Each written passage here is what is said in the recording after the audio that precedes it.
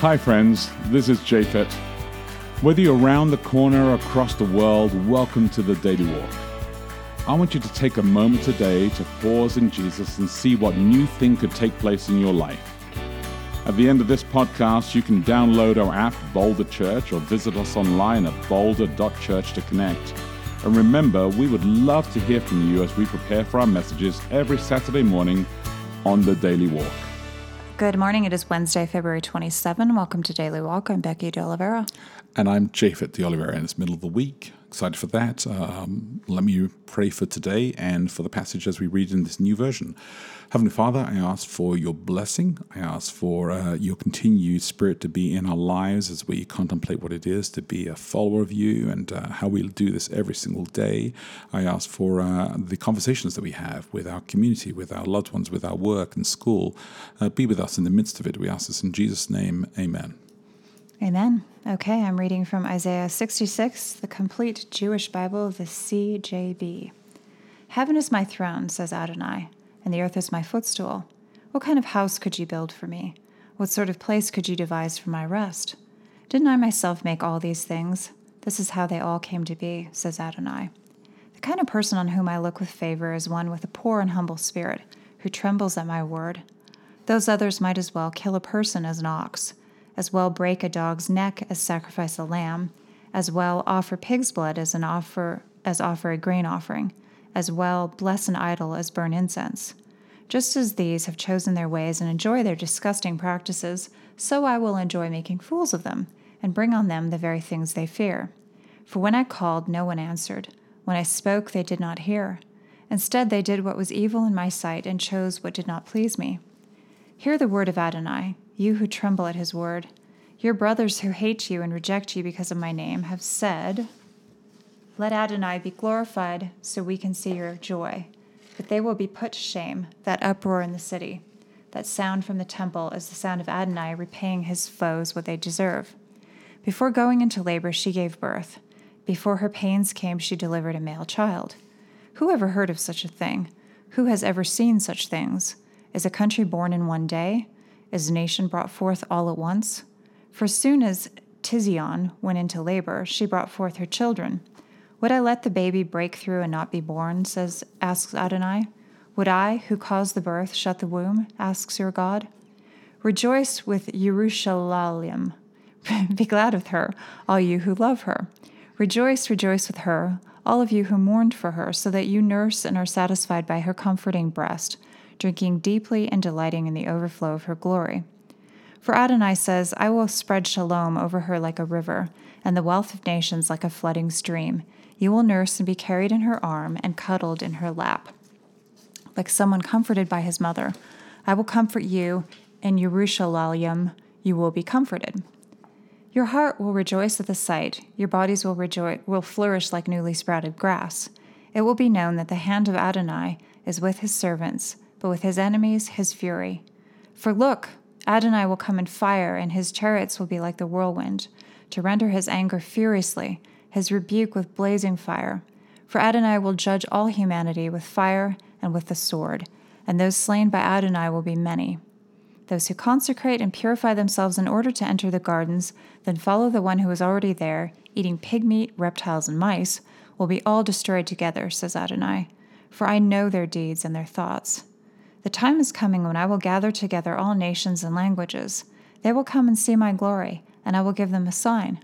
I will send some of their survivors to the nations of Tarshish, Pul, Lud, these are archers, Tuval, Greece, and more distant coasts where they have neither heard of my fame nor seen my glory.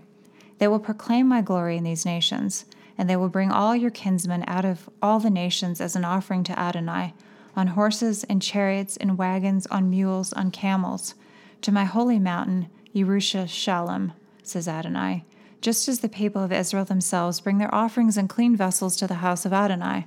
I will also take Kohanim and Levahim from them, says Adonai.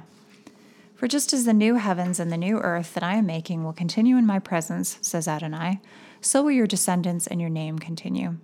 Every month on Rosh Hodesh and every week on Shabbat, everyone living will come to worship in my presence, says Adonai. As they leave, they will look on the corpses of the people who rebelled against me, for their worm will never die, and their fire will never be quenched, but they will be abhorrent to all humanity. Every month on Rosh Hodesh, and every week on Shabbat, everyone living will come to worship in my presence, says Adonai. All right. That's good. All right. That's great. It is interesting, actually, to note. Did you see that they repeated that at the end there every month? Yeah. And that is the way that they end the scripture, because this is the very final chapter of Isaiah. And there is a rule that they will not end on a negative note. Oh, so they have to add something. They will kind of end. upbeat. They will bring back. I like the that comfort practice. And peace. Yeah, because I think the way it ends otherwise is pretty like because that's so a they will downer. bring back and say, well, and he said this, but let me bring you back the thought of, and so they go back one verse and repeat that verse. Yeah, and I like that. So in the Hebrew, It's a good Hebrew idea. scriptures, they include that version there. So why do we not do that when we I translate? don't Why know. do we not? We don't. Well, I actually don't know again, the it's a answer to that. It's repetition a or- really good question. Yeah. But I kind of like that. So here's the question for today. How do you feel about vengeance? And does it feel better when it is God taking revenge? Because we can assume that he is justified in what he does. Well, I mean, I wrote about this a bit in the Daily Walk, Yeah. and I can say more about it. I feel quite uncomfortable with the idea of vengeance, like this idea that somehow There's a what the graveyard. righteous are really wanting is to go and look at the rotting corpses of. Every day. I don't want to look at the rotting corpse of anybody. Not every day. Not, I wrote about ADX Florence, our Supermax in Colorado, in the Daily Walk.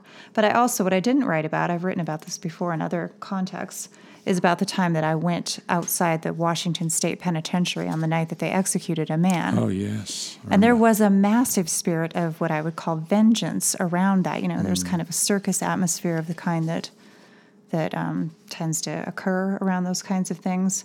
And I was 20 years old, I believe. And I kind of went in a journalistic capacity. I wasn't actually writing anything, but I was and am and always have been an observer and interested, like, how often am I going to see how that goes? And it's been my only opportunity. And in a way, it was one of those things that I was kind of glad that I saw it because I know, and also kind of not glad that I saw it because I know. Yeah, totally. That's what people say about war. Yeah, and I don't want to be overly dramatic about it, but there was an absolutely horrible spirit there, unlike anything that I've ever felt anywhere before. Yeah. And it was kind of, you could see where a mob could do horrific things. I think we've just been observing the anniversary of the murder of Emmett Till. I think I saw that in the newspapers recently.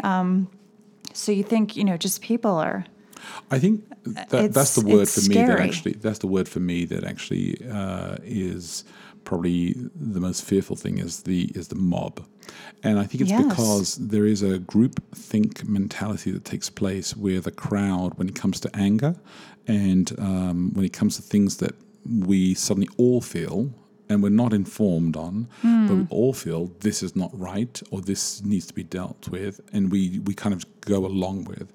And it's horrific to see, when gangs beat up people, when warfare takes place and the mob mentality comes out, and we march in sync and we do things in sync and we do these kind of horrific deeds. I think that, I personally am not a believer that God is like salivating, waiting to take out all this vengeance and burn people and hurt them and all this kind of stuff. And I don't see this as this graveyard. I don't see it as a literal graveyard. But I'm going to talk about this all on the Sabbath. Well, what's the explanation? Do you think the way the writers wrote it was because this is what they thought people wanted to hear? Well, That the people were angry and they wanted to hear? I think. Because, I can think of many contexts, and there have been many contexts where people have been treated badly.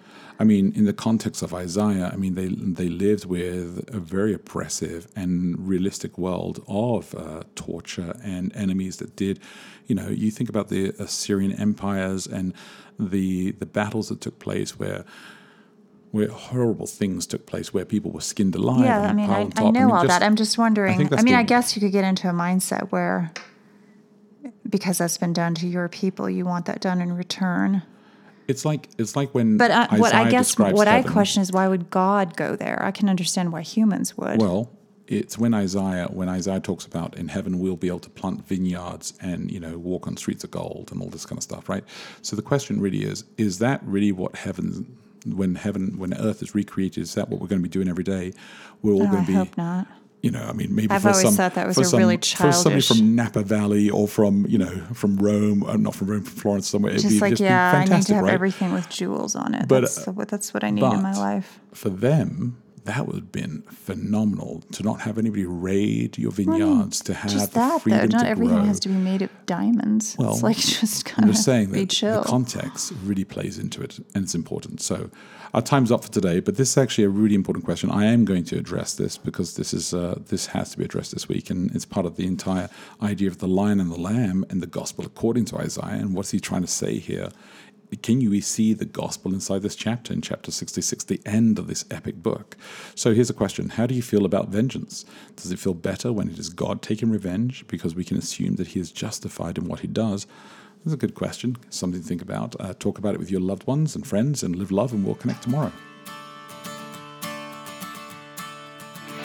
Hey, thanks again for listening to the Daily Walk podcast today. Hey, if you have any questions, reach out to us online at boulder.church. And if you can help support us, please feel free to give online at boulder.church/give. Until next time, look after each other and live love.